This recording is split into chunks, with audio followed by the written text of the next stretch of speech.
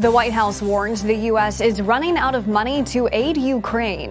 And a house explodes in Virginia as police attempt to execute a search warrant. The Morning Rundown starts now. From the Straight Arrow News Studio, bringing the stories that matter to you from across the United States and around the world. This is the Morning Rundown. Today is Tuesday, December 5th. Thank you for joining us. I'm Kara Rucker. We are out of money and nearly out of time. That was part of a letter the White House sent to Congress on Monday, warning that the U.S. will run out of funding to supply Ukraine with weapons in its war with Russia by the end of this year. In the letter, U.S. government officials said cutting off the flow of U.S. weapons and equipment will kneecap Ukraine on the battlefield and increase the likelihood of Russian military victories. Ukraine President Volodymyr Zelensky will address U.S. senators by video today during a classified briefing. Senate Majority Leader Chuck Schumer said Zelensky was invited so senators could hear directly from him what's at stake. The Biden administration is urging Congress to approve a nearly $106 billion funding package that includes aid for Ukraine and Israel.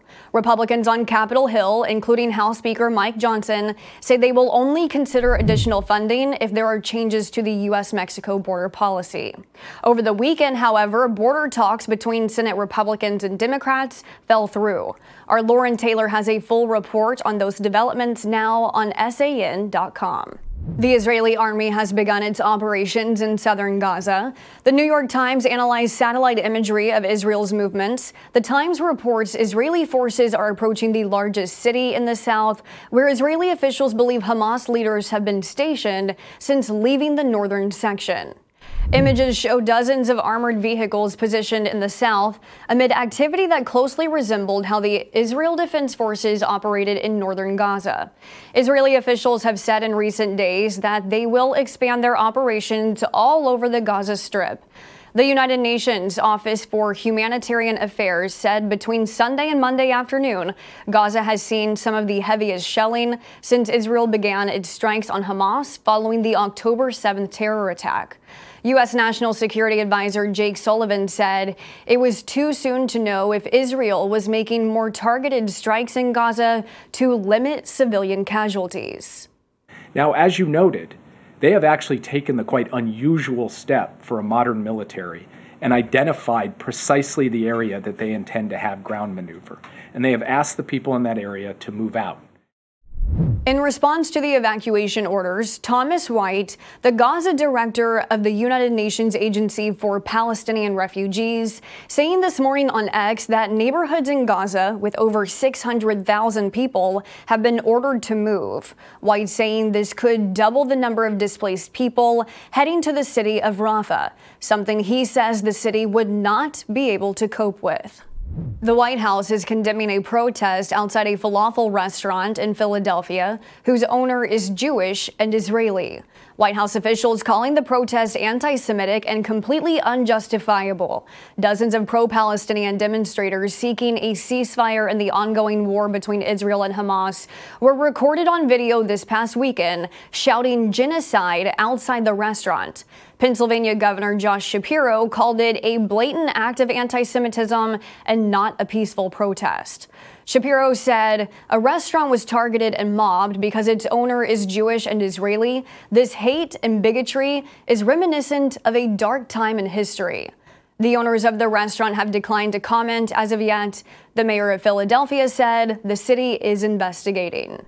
An explosion destroyed a home and sent shockwaves through a neighborhood in Arlington, Virginia, as police attempted to serve a search warrant on Monday night, and it was all caught on video.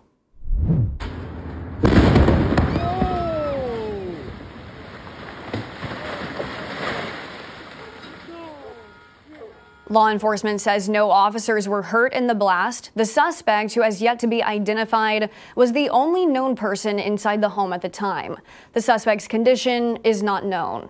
According to police, neighbors reported hearing possible gunshots from inside the home earlier in the day. Police arrived on the scene around 4:25 p.m. local time and determined the suspect had shot a flare gun 30 to 40 times from inside the home. A standoff ensued, with police saying the suspect fired several rounds from an apparent firearm. Nearly 4 hours after the start of the incident, officers tried to make contact with the suspect when the blast occurred. Police are investigating the cause of the explosion. Wednesday's Republican primary presidential debate will see 4 candidates take the stage as the GOP field continues to shrink. Florida Governor Ron DeSantis, former UN Ambassador Nikki Haley, entrepreneur Vivek Ramaswamy, and former New Jersey Governor Chris Christie have all qualified for the 4th primary debate, the Republican National Committee announced on Monday. The GOP frontrunner, former President Donald Trump, citing his poll numbers, is once again skipping the debate. Instead, he will be holding a private fundraiser. Tonight, Trump will appear at a town hall on Fox News. North Dakota Governor Doug Burgum, who did not qualify for the last debate, suspended his campaign hours before the RNC's announcement. Wednesday's debate in Alabama is hosted by News Nation. Finally this morning, New York City says it expects to welcome nearly 7 million tourists during the holiday season, which means a lot of hotel rooms will be booked. If you're one of those visitors and seeking a different kind of hotel experience, one with a bit of 90s nostalgia, listen to this. The Plaza Hotel is offering a Home Alone 2 Fun in New York package, which allows guests to experience some of the movie's most iconic scenes. The package includes a 4-hour limo ride around the Big Apple, while visiting locations from the movie, including Central Park, the Empire State Building, and Radio City Music Hall. Guests will also get to eat like the character Kevin does in the film, dining on a large cheese pizza and a 16-scoop ice cream sundae. Those who book the package can also celebrate Home Alone star Macaulay Culkin, who just received his star on the Hollywood Walk of Fame last week. These are your top stories for this Tuesday. You can now connect with the Morning Rundown in a variety of ways, including subscribing to our podcast or signing up for our newsletter. Just go to san.com/rundown for more details.